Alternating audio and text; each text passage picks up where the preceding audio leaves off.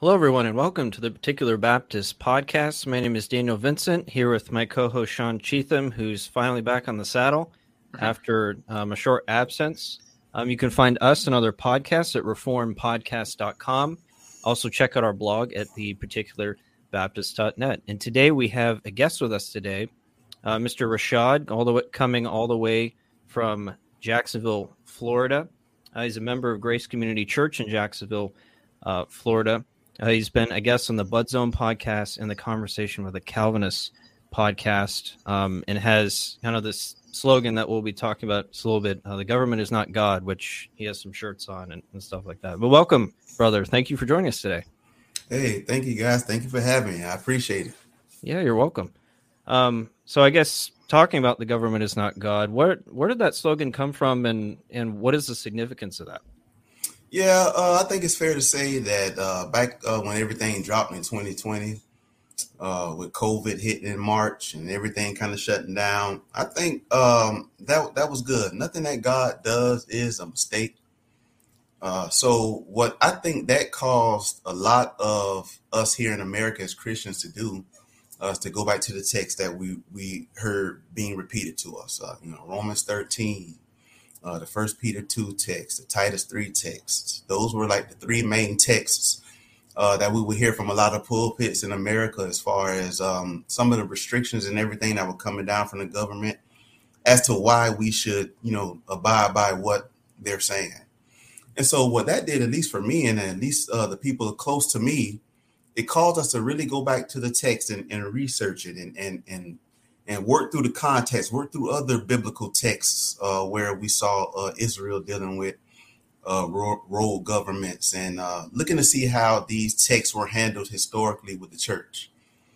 And so from my studies, discussing, reading, listening to podcasts, listening to other brothers talk about it, praying about it, meditating about it, it seemed to me at least that we were, a lot of us here were a little bit too quick to just do whatever the government said, as far as anything that they would come up with it, as far as it impacts the operation of the church.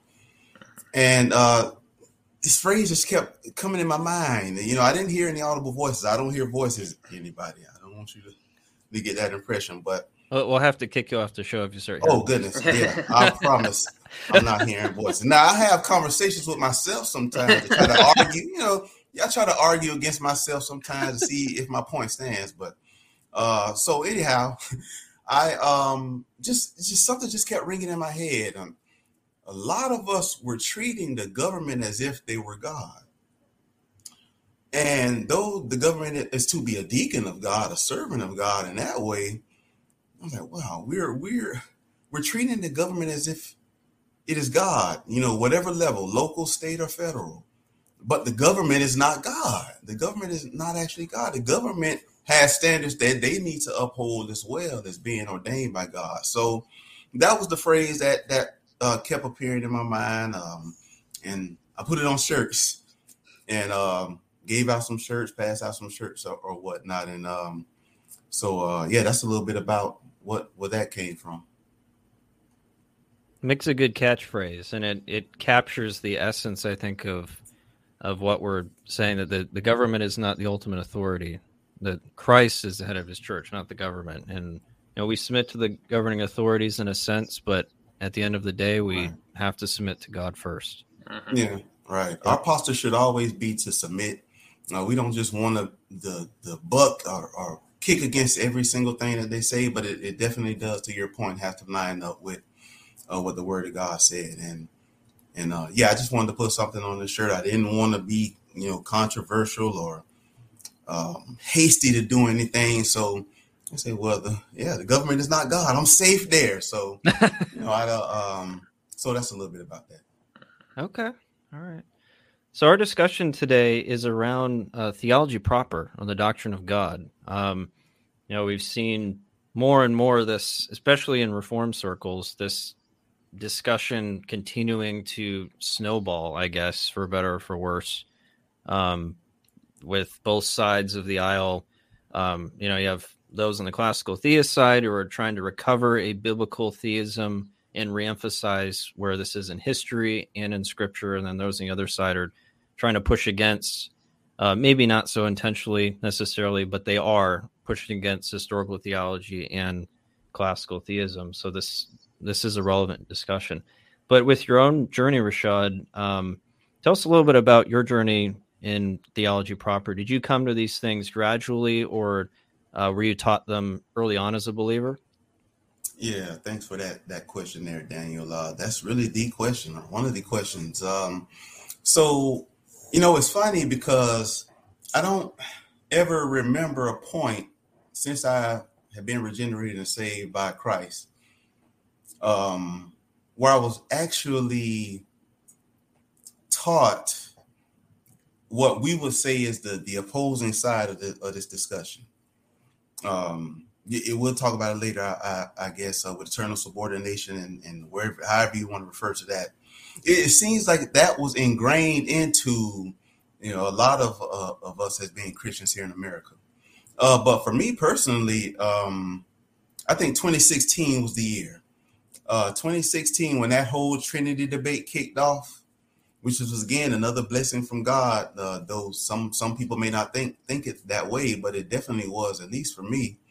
In 2016, when that whole thing kicked off about subordinationism or relations of authority or submission, however folks choose to refer to it, that again forced me to go back to the text and to read God's word more and to study his word more and to read books from our forerunners in the faith about the topic.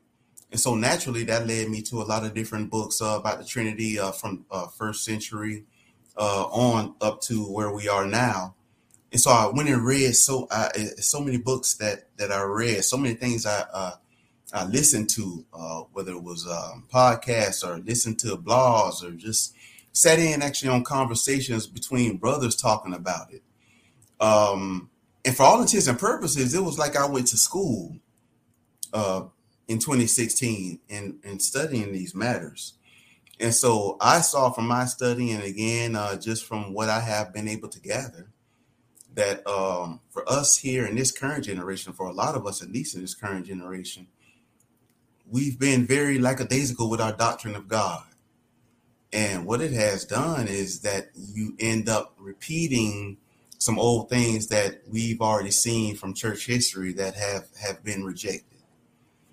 So again, for me, 2016, I think was the kind of the catalyst for me to actually get in there in depth and really research and study those matters. But prior to 2016, I would have fell into the category of holding to eternal subordination of the Son. I wouldn't have been a classical theist.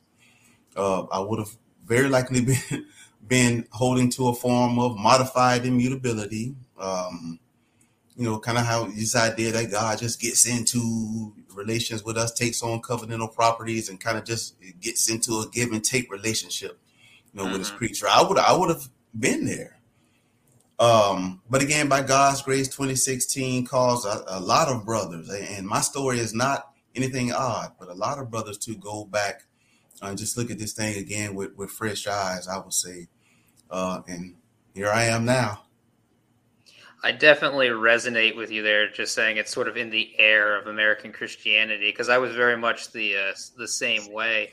I wouldn't have known the term, but I was definitely a theistic mutualist, and it wasn't really until I started getting challenged on it, and we read through Dolezal's book in a men's read at the church, that I came to the conclusion that I was just wrong.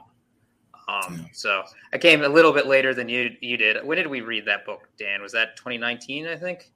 Something like that. Yeah, it was in the last few years. Yeah, but definitely resonate with that experience that you had. Yeah, that was a blessing. Yeah, and I think I'm kind of along the same veins. I think I've always, growing up, I've grown up in the Reformed Church for quite a while. I wasn't taught. I don't remember being taught about simplicity or inseparable operations or anything like that. But I think I always believed that God was immutable, God was eternal.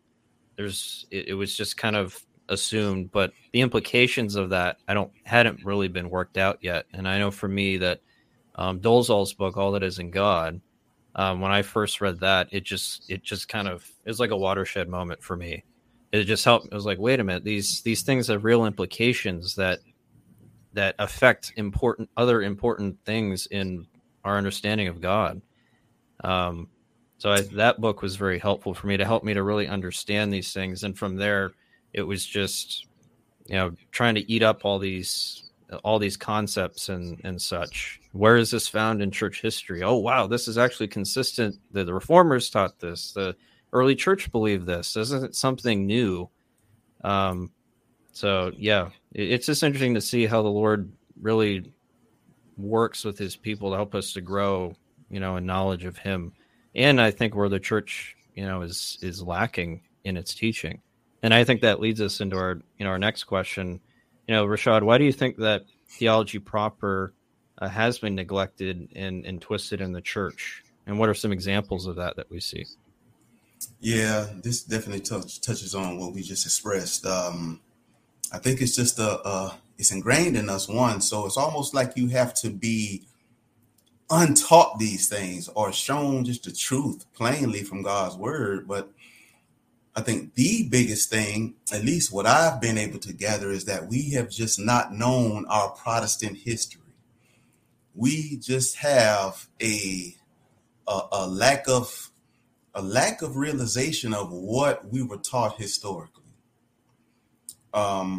It's kind of like riding a bike. If you forget how to ride a bike, you can get back on the bike.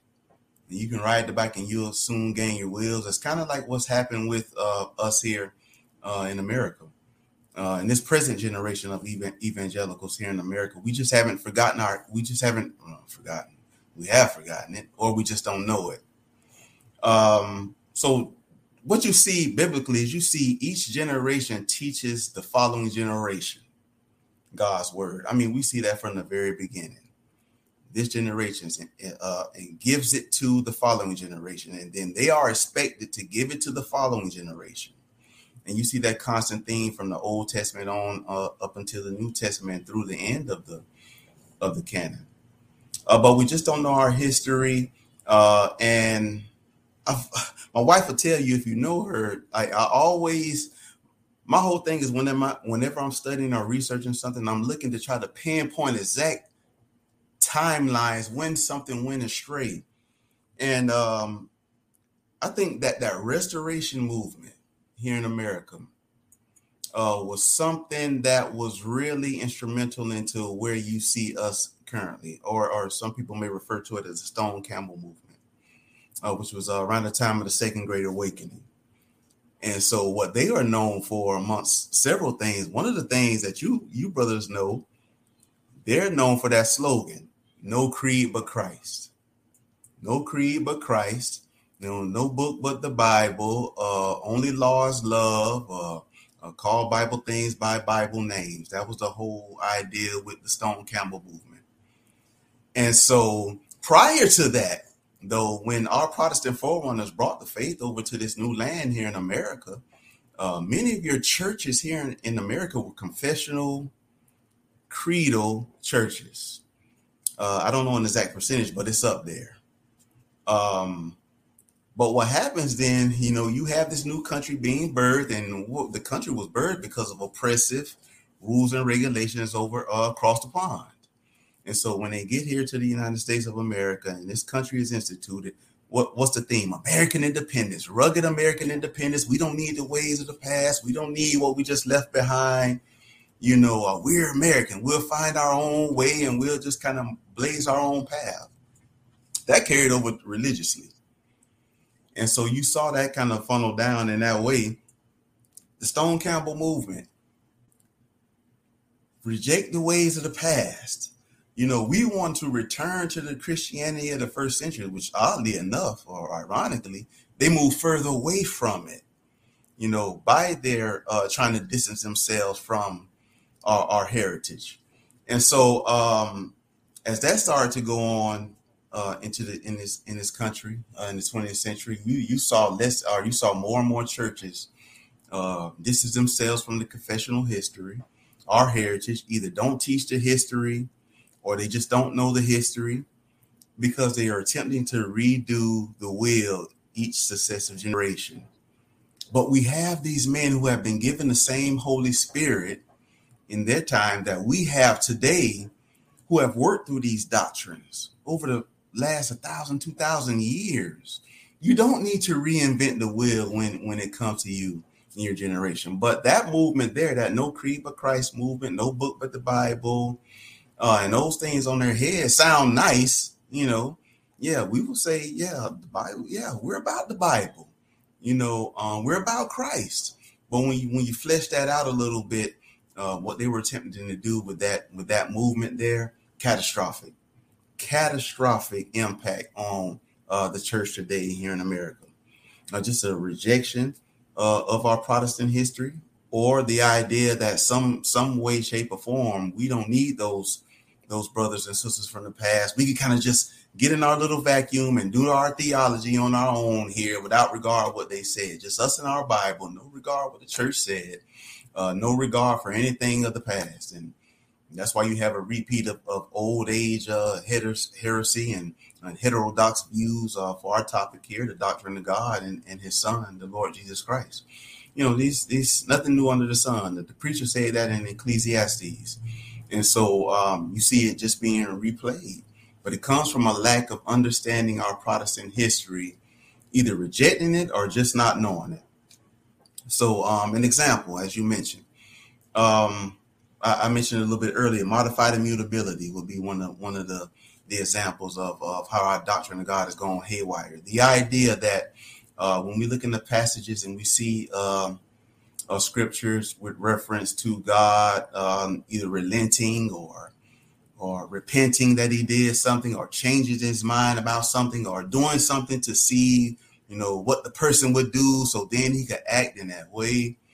How they've added what they call covenantal properties to God, and he actually enters into real relationships with men, and he lives their life with them, and he gives and take, and these things happen, and he's immutable is what they will say, but he will change in himself, in eternity past. Well, I'm not smartest tool in the tool shed, but if God wills change in himself, so that means he's actually changing. So that's not immutability. Am I wrong there? Nope, not at all. That's not immutability. And so that's what you really see. Man either forgetting the history of God's church or just rejecting it outright. It's interesting that you bring up the American aspect to it. The cultural, I guess, the cultural change that's wanting to be done in the church, I think, has affected this some. Like you talk when Erez started coming out in 2016 with Owen Strachan, he tied that directly to his view of marriage and the roles of men and women, right? So you have these cultural norms or these cultural revisions that are wanting to be done, which are good, right? It's good to have a biblical view of marriage and the roles of husband and wife, etc. Yep. But to impose those back to God as if there's a one-to-one comparison there is problematic. And I think there is this push to take our cultural language and put it back on God ad intra. And that has created some of these issues, I think. Yeah, it just has devastating impact to your theology, man. I mean, and at least most of these guys, at least in I can't speak for some of them, but I do know for a fact that Wayne Grudem just outright denies impassibility. So I'm assuming that is the case for a lot of the guys who we're discussing in that way. And this is with all respect. I'm not anathematizing any of these guys that I reference, that I may reference today.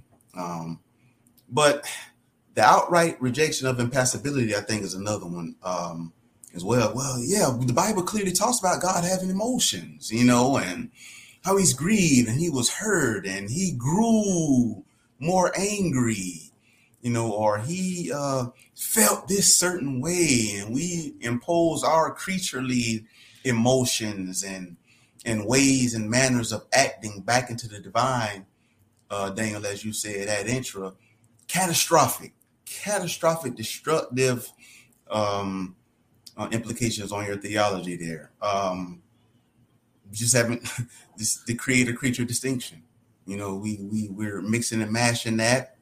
And not only that, we just reading the incarnation of Christ back into the divine being. And you got to be able to hammer those things out, man, and make good sense of it. I'm reminded of something that Luther said to Erasmus, even though he was getting on Erasmus about free will, that whole debate. One of the statements from Luther, and this is probably one of the only things I take from Luther. This is no shot at Luther. I love Luther, by the way. Anybody watching? But he told Erasmus, he said that your thoughts of God are too human. And that is something that sticks with me. And I think we can apply that statement here. Our thoughts of God are too human, but we are humans. How do you really rationalize that?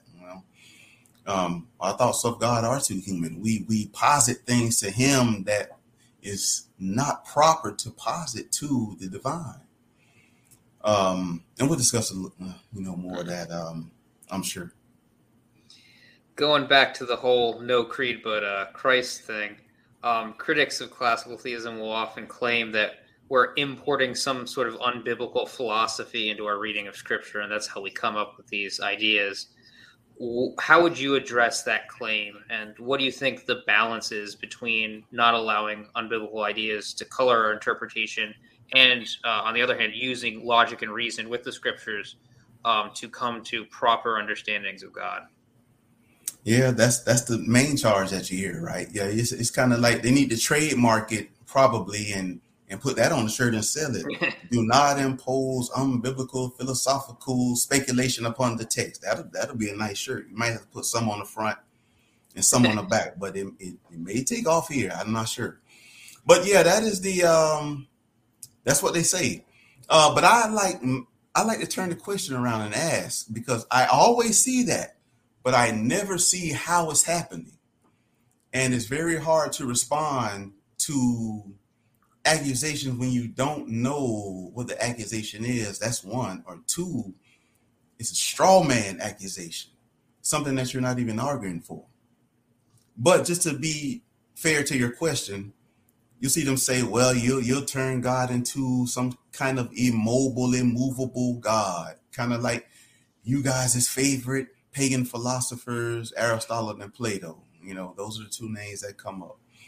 And then you guys quote Aquinas, who drew from those guys. You're important, this idea of God being immobile and immovable. But I haven't heard you brothers say that. I haven't heard anyone else say that, but that's one of the charges that are levied our way. No, we haven't said that God is immovable or immobile. He acts. He is the active agent. So he causes things to happen and go about and move and live according to their being. However he has that goes. And they'll reference that and they'll say, well, you're making it like God is like the pagan gods from, ages past. No, well, I happen to think that the God that you guys potentially have is like those gods from past. We could talk about Zeus. Poseidon is those other Greek gods, or the Roman gods, or even Baal. Those are the gods who had human emotions and reacted to something that happened to them and got mad with each other and inflicted harm on each other up on Mount Olympus and other places and got mad and grew more angry with the humanity, and they inflicted punishment on humanity because in some way humanity can harm them. That is not the God that we are positing here. That is the God that I would say that some of those brothers, whether knowingly or unknowingly, are positing. So the charge about us holding to an immovable God, a God who's just immobile, rigid, who kind of just is like the deist God who sets things and then he just goes and doesn't have a care in the world. No, we're definitely not saying that. God is the active agent. And so how can we not go down that pathway? I know we all on this call will agree, we don't want to end there with that type of God. I'm partial to how the Westminster Confession of Faith reads in 1:6, where it talks about good and necessary consequence, as you're interpreting and studying the scripture. What can we infer from the text that is of good and necessary consequence? I think that is very helpful with myself and anyone else when it comes to these different topics here. Because we do see from the biblical record that God is not just this immovable stoic as the charge is levied against us, but that doesn't allow us to say that God is like us, in how he expresses emotions or creaturely emotions as they would posit back to him, or how we see these expressions of him in scripture. No, we can't posit that back to God. That again would lead to a God, I forget who says it, but if God was actually like some of these brothers are saying, he would be the most pitiful being in existence. If we could, somehow every time he sees a sin, he just gets more and more dejected and inflicts more and more harm and hurt, and he's grieved more and more. I mean, I can't speak for you guys, but I don't want to worship a God like that I could inflict harm or change in that way. No, that is not the God of the Bible. So I kind of like to flip that question around on him that you asked, Sean, and I say, well, please show us, where are we wrong at in this? How is it wrong? Or you just see them charging you with some type of argumentation that you didn't say. And it's I'm really not the one to waste much time with charges that I didn't say. I can't argue for a position that I didn't make. Right. Yeah. And that, it's interesting you bring up the immovability part, because I think that is a misunderstanding from that side. When we talk about actus purus, we're not saying that God is just sitting there. God is the fullness of action, but it is the perfection of action so as to not bring about change. But God is not just a stone. So it's a misunderstanding of the terminology. When that is brought against us. Yeah. Amen, brother. So, how does our understanding of theology proper influence other areas of theology? Because obviously, theology doesn't remain in your theology of one thing will affect your theology of other things. You'll see people grow more consistent if they hold two contradictory beliefs. Eventually, one is going to influence the other. How specifically do you see theology proper influencing other areas of theology? Yeah, the whole of our Christian life is knowing God. I mean, that's where everything, Amen, starts at. I mean, it's I think largely again it's another byproduct of that restoration movement that we mentioned earlier in our conversation. They kind of shun looking at deep biblical truths or deep theological truths. It was more an emphasis on practice and application and acting as a Christian. But we cannot we cannot reject knowing God. That is where everything starts, and knowing God takes work.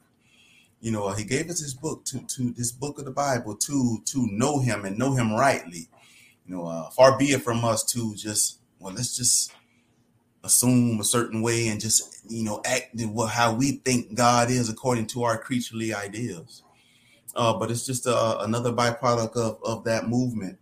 The American Christian culture of pietism. You can even throw pietism in there. Pietism shuns theological discussion, deep theological truths, and it wants to, just stay away from the theological depths, or what they will say the theological depths are, and replace it with the practical surface matters, which, I mean, we do need to hear that, but that's what they do. That's one of their calling cards.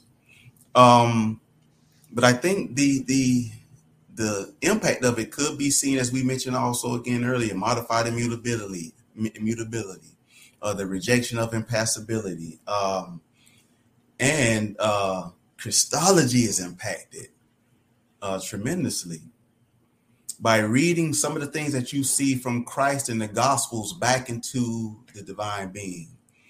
Not considering that Christ is unique. No one has ever been born, past, present, or will be in the future that is like Christ, because he has two natures.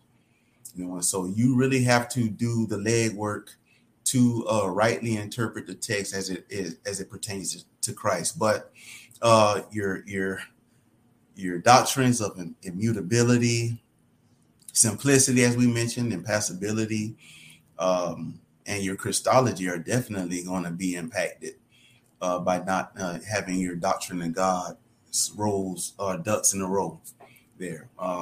You'll end up when it comes to simplicity saying things. Well, there's a real distinction in the attributes, of God, rather than just understanding that, as Deuteronomy 6:4 said, God is one. Exodus 3:14, I am who I am. He just is. His essence is his attributes. And so there's no real distinction. And this is where the scholastics are very, very helpful at. Plug in there for my guy Turch and Van Maastricht. Those two are probably the two that I would recommend the most when it comes to these topics. But you'll say that there's real distinctions in the attributes of God, as if, you have holiness and justice and mercy, everything just kind of forms like Captain Planet. And then when you add them all together, you've got God. Well, brothers, what's the problem with that? So you have things adding up that make God. Like our brother you mentioned earlier, those all will say, well, these things logically then would have preceded God. If they're making him up like car parts, But yeah, it's just going to have a trickle down effect to all of those matters there. And then of course, with the eternal relations of authority and submission, I thought about it before I come on the call. I'm just going to start referring to it as eternal subordination of the Son, like it was originally. There you go. You know what I mean? Because, and I'm not saying that just to be controversial, but for this present generation, which I'm maybe 80, 100 years, that's what it has been called, the eternal subordination of the Son. Then it kept getting softer in the way it was presented, successive generations. So then it went from eternal subordination of the Son to eternal submission of the Son to eternal functional subordination of the Son. And then in this present incarnation, made famous by Owen Strahan, the eternal relations of authority and submission. See, that doesn't sound nearly as bad as eternal subordination, of the Son. So, that will have catastrophic impact on numerous doctrine that we ought to be believing as Christians. Yeah, definitely. Yeah. The whole of the Christian life is to know God. We're told that eternal life is to know God, the only true God, and Jesus Christ, whom he sent. That is our focus. And when we go into weird spots, everything else is going to cascade from that.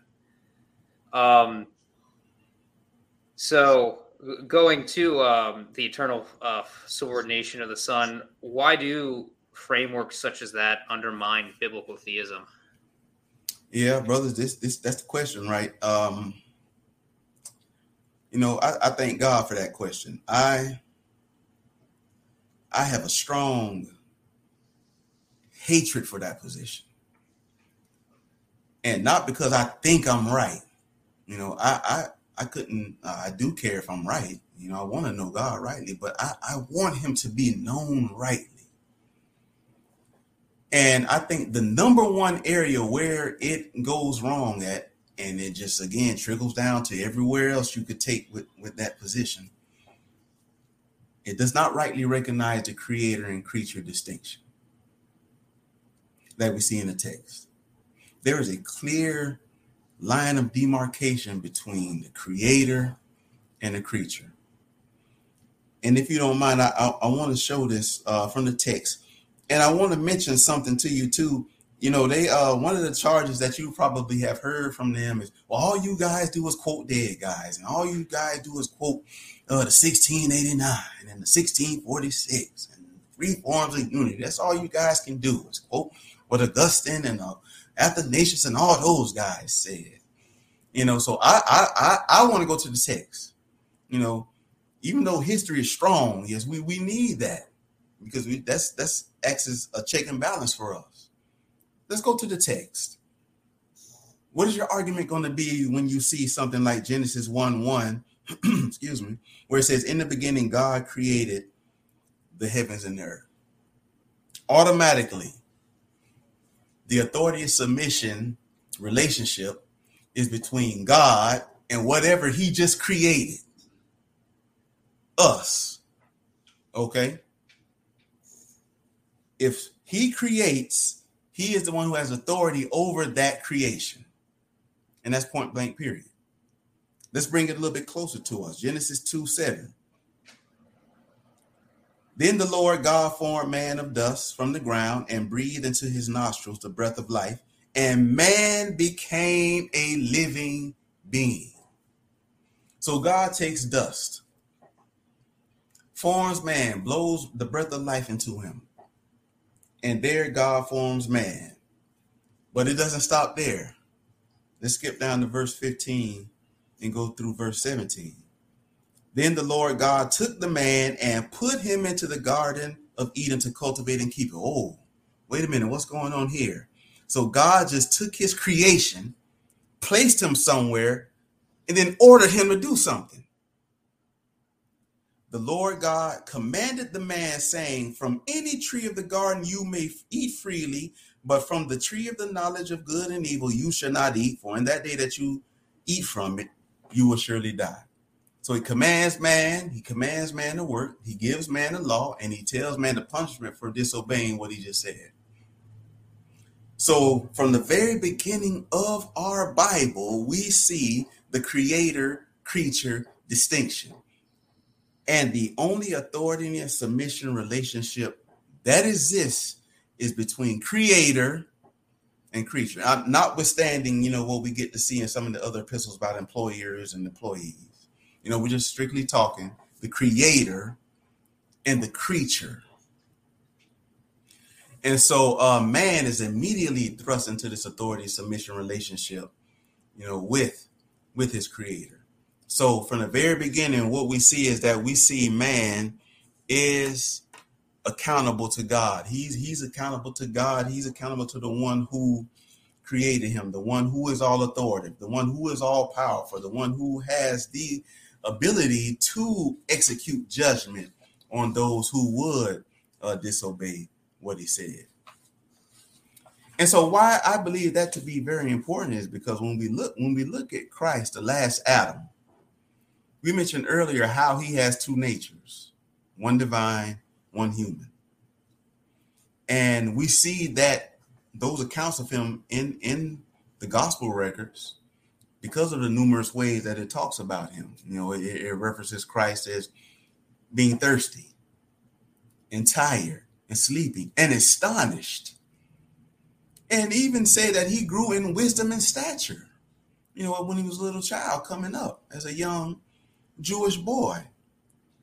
But then at the same time, you see the Gospels account to him the ability to forgive sin and to promise people eternal life and to know what people are doing far off, not even within his eyesight, and to heal people who have been infirmed from birth.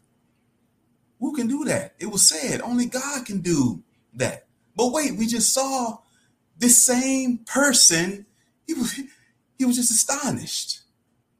He was astonished at unbelief. He had to grow and learn things. So how do you deal with that? It forces you to exegete the text properly. Why do I think that's important? Well, because that is really where the position of internal coordination goes wrong. They blur the line between the person of Christ, not considering his two natures, and they've missed and matched them all up. And then not only have they done that, they've read it back into the triune God.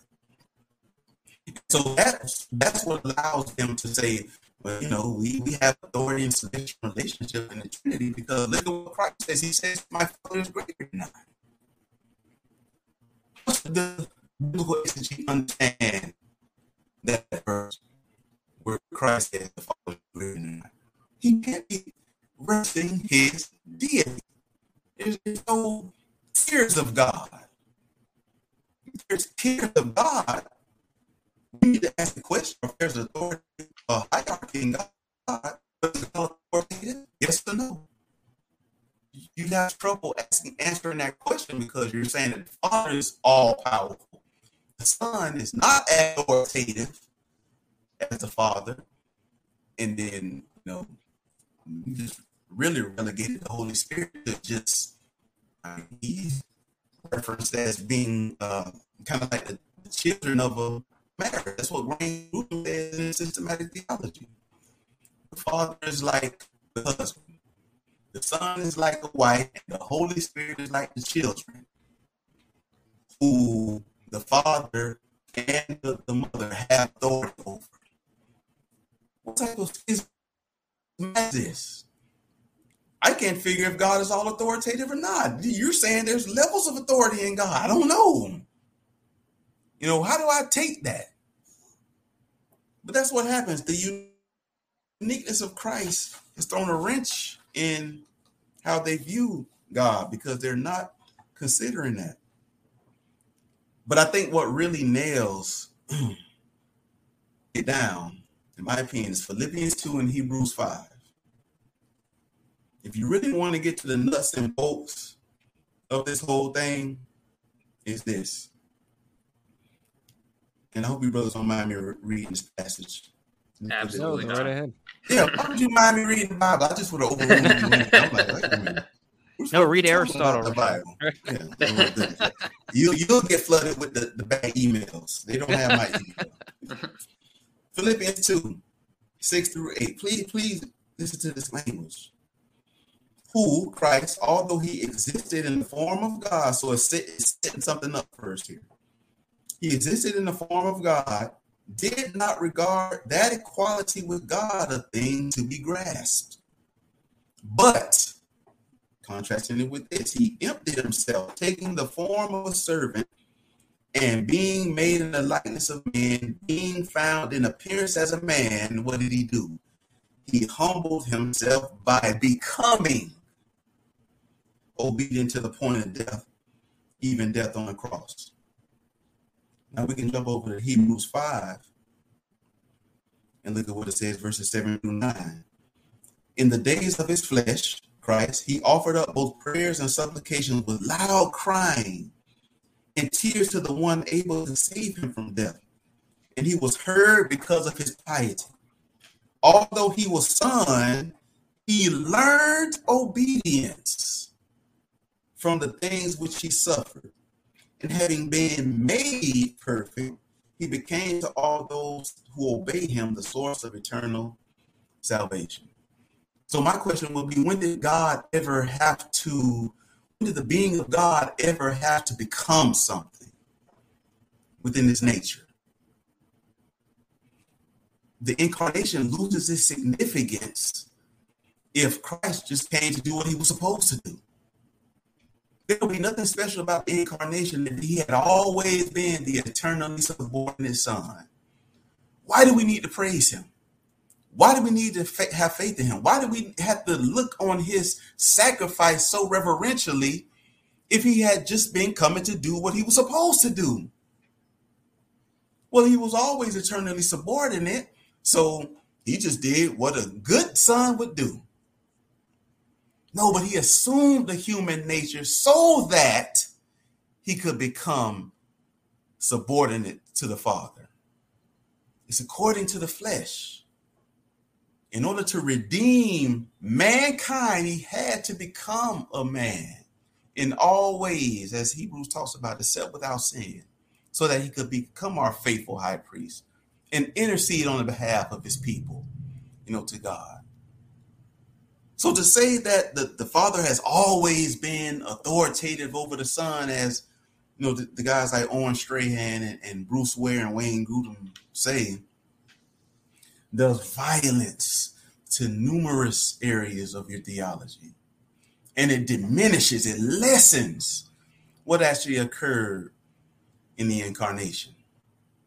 The incarnation is glorious and great because the Son of God, all powerful, all authoritative, supreme in majesty and excellence and exaltation, assumed the human nature so that he could become submissive. And he did it willingly. And so that is the significance of the incarnation. But the eternal subordination position lessens that. It does damage to it.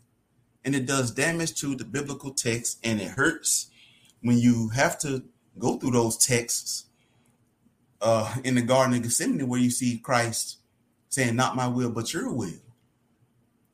They would have to say that there's two wills in play there. And now we're getting to talking about, does the divine being have three wills or one?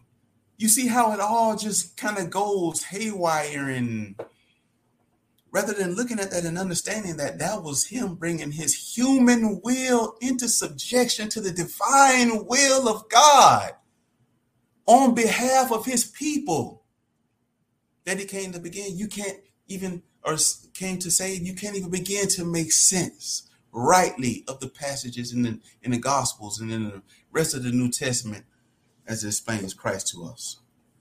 I hate that position with a passion, brothers.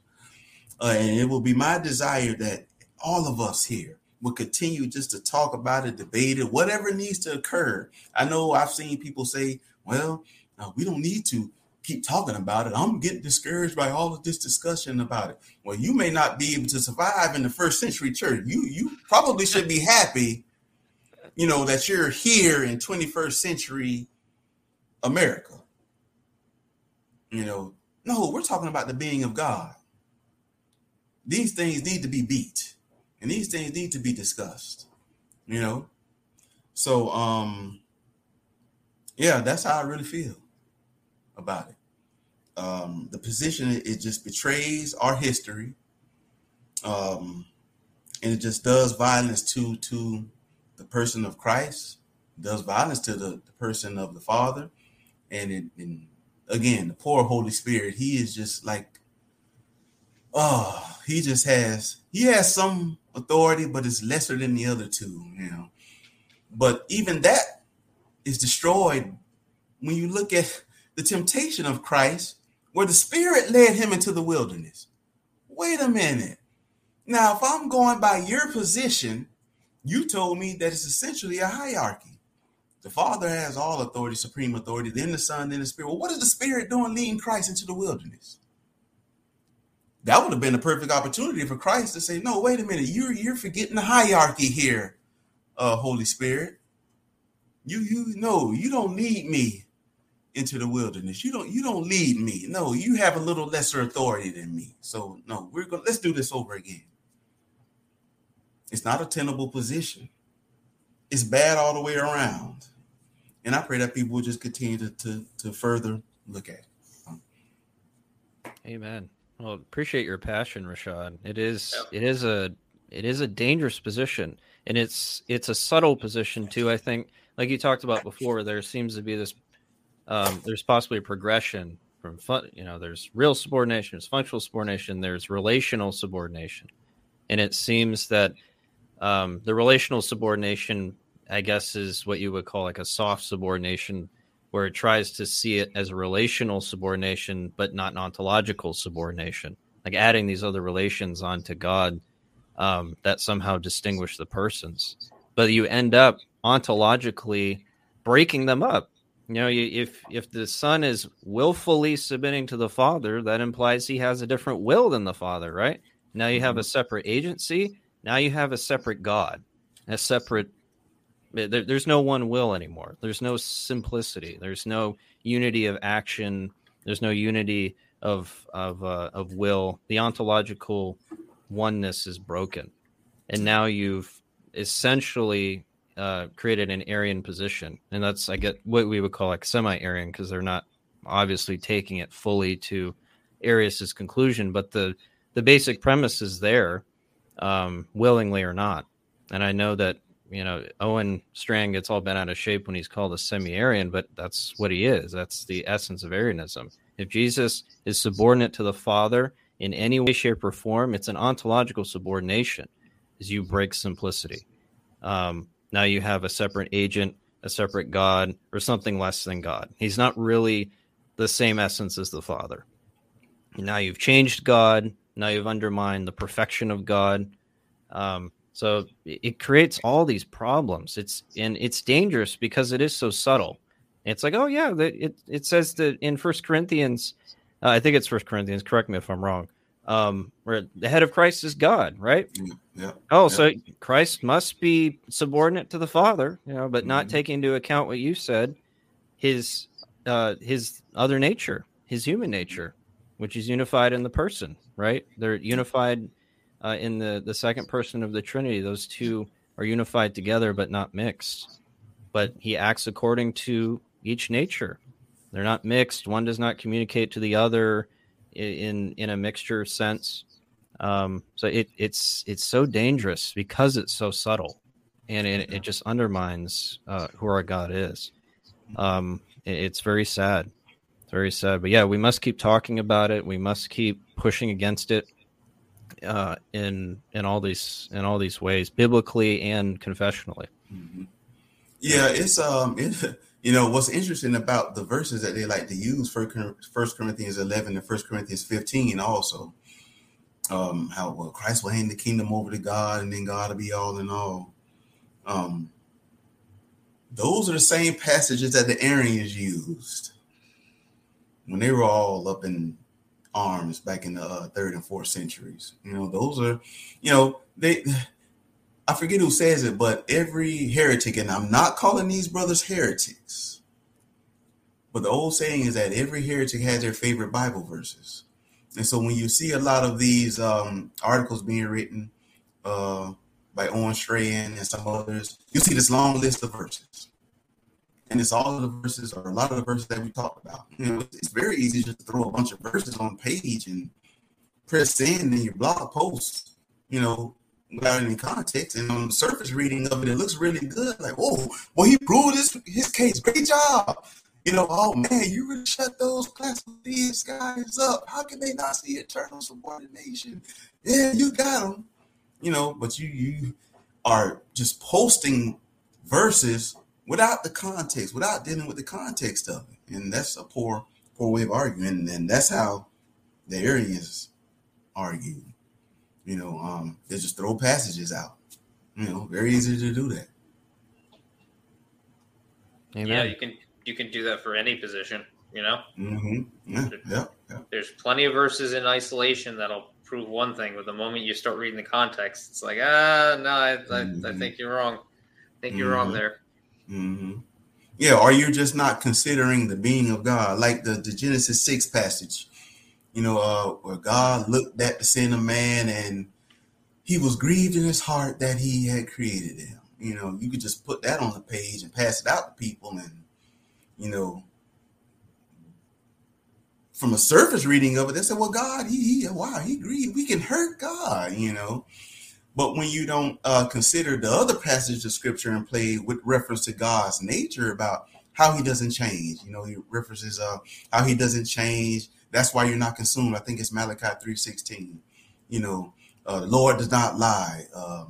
You know, he's the same today, yesterday, and forevermore.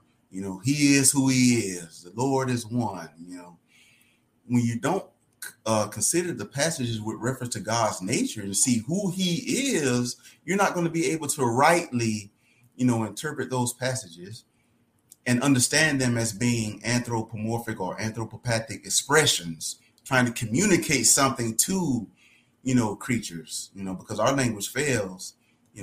We're finite, trying to explain and talk about and discuss the infinite.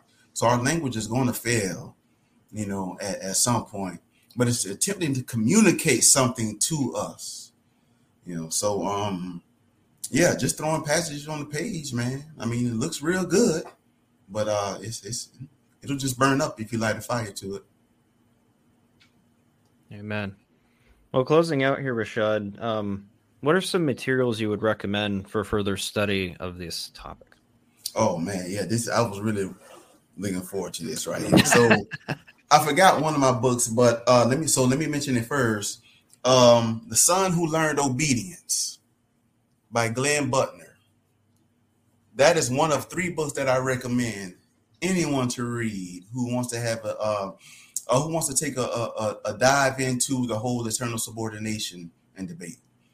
From the very beginning in that book, he hits on the fact that God's being is one will. The 3 persons share the one divine will, and he hits on that point and nails on that point, and then that's the catalyst for his the bulk of his thesis in the remainder of the book. But starting from ancient history, Athanasius' defense against the Arians, I think, is also. Can you see that? Is this okay? Yeah, Athanasius' book, because a lot of people say that we like to just quote these guys without even reference to anything they wrote. We read these guys too. On the Incarnation, also by Athanasius of Alexandria, also. And this has probably been my favorite, the Trinity, the 2nd edition, Augustine, right there. I recommend this as well because he's hitting on the idea of subordination as well, and he thrashes it, in my opinion. Specifically for, or also in conjunction with the eternal, the Son Who Learned Obedience, I got a couple books also that I would reference here. 2 of them by Kevin Giles, The Eternal Generation of the Son. This is probably the first one that I read in 2016, when everything kicked off. And boy, it just kicked everything in overdrive for me. As you can see, a subtitle there says, Maintaining Orthodoxy in Trinitarian Theology. He has lots of quotes from the sources in here, lots of historical quotes, lots of ideas, like many of what we talked about, why the idea of eternal subordination of the Son fails. It fails biblically, it fails historically. It's just a big fat failure. And then the other book, Jesus and the Father by Giles also. This is a little earlier than his other book. This is another book, pretty similar to his Eternal Generation of the Son, but it's coming from a little bit of a different angle. It's a little more polemic-y, in my opinion. Modern evangelicals reinvent the doctrine of the Trinity. Boy, tell me that isn't worth the price of the book. And then this is, you brothers know this. This is probably the one that is getting a whole lot of people up in arms. This one and the James Dolezal, yeah. This one and Dolezal's books, if you just mention them to some people, you go get hate emails, man. I'm telling you right now. And then if they can't get to you, Daniel, they go get to Sean or Travis, who couldn't join us today, but that's neither here nor there. Simply Trinity by Matthew Barrett. This is one of the 3 that I also mentioned when it gets to the Trinity. And then for more classical theism type stuff, we mentioned it. Dolezal's book should be required reading along with Barrett's book, All That Is in God, classical theism there. It's going to hit on simplicity and its sister attributes of mutability and impassibility. And same with this, Confessing the Impassible God. Yep. By the brothers Baines, Barcelos, Butler, Limbaugh, Renahan, all those guys wrote this one. Really thick, really good, full of quotes, history, Bible passages. Really good explanation for why our God, you can't liken creaturely traits to him. This is one that may be a little bit lesser known. I'm not sure. Peter Sandler's Simply God, covering the classical Trinity. forward by Paul Ham. Yeah. So he's going to talk about simplicity as it is in the title, but he also hits on, of course, these things bleed over: mutability and passability and timelessness of God too. He touches on a little bit in here. This is really good. Also, and then Baby Renahan. I call him Baby Renahan. God without passions. Now he has a not a reader. This is the reader, but he has I got it. Deity and Decree. Yes, that one too. Yeah. I was going to bring it. I'm like, man, I'm gonna just go bring one of my whole sections in my bookshelves up here. But so yeah, Deity and Decree, and it's God without passions. That's going to really explain what that looks like from the angle of God, and how you can account again creaturely passions to him because of how much damage it would do, not only to God and who he is, but for it to have catastrophic consequences for us as well. And he also has lots of quotes from history, just tracing it down through our lineage, our heritage, about how this was the orthodox position that the church has held historically. And again, he's going to touch on some other things too, because you just can't talk about things like impassibility without talking about immutability. They're intertwined. So it could be more, but there is more. But those are the ones that I will probably highlight. Yeah, and highlighting some of those that you mentioned, Barrett's book, I think, is a really good introduction.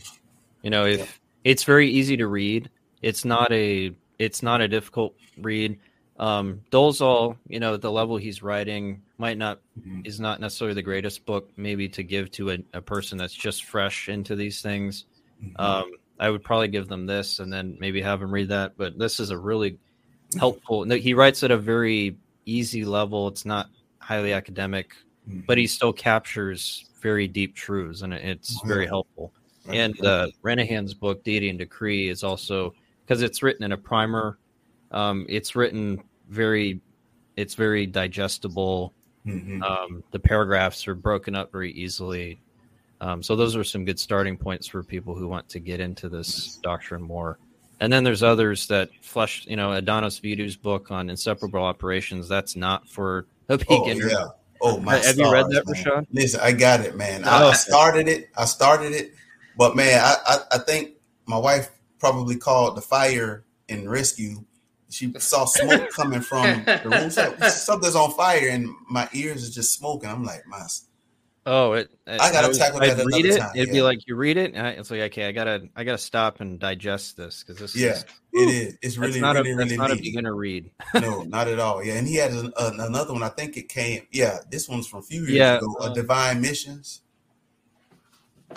Yep, I have that here too. Divine Missions. Yep, I got that one. I haven't broken that one open. I actually just found out about that. Either. It's small. Yeah, I haven't found out about that one. I think I just found out like a month ago, so I ordered it. So it's sitting in there with the rest of them in this topic. So, all right, Sean, any closing words before we? No, just thank you very much for being on, Rashad. This was very, very helpful and very much appreciate it. I'm honored, man. Thank you for having me on. I really appreciate it, brother. Thank you. I hope it was helpful, for someone. If they want to, inbox me or whatnot on Facebook, please. These things need to continue to be talked about, in my humble opinion. So. No, 100% agree with that. It's all very important. Well, thank you everyone for joining us today. This has been a very good discussion, and it's just good to connect with other brothers in different places, and then we have this fellowship and this close unity as brothers and sisters in Christ, even though we're so far away. That is one of the things that I really enjoy about doing this podcast is we have guests from different places, and it feels like we're close together because of the unity we have in Christ and our unification of doctrine. Yeah. So, brother, it's been good to fellowship with you today. Thank you for being on the show. Appreciate it. You guys be nice. Yeah, you're welcome. Well, with that, everyone, have a great weekend, and Lord willing, we will be back next week. We'll plan. Sean and I are going to try and do an episode on Romans 7, that controversial section in Romans 7. So be sure to join us next week. With that, everyone, take care.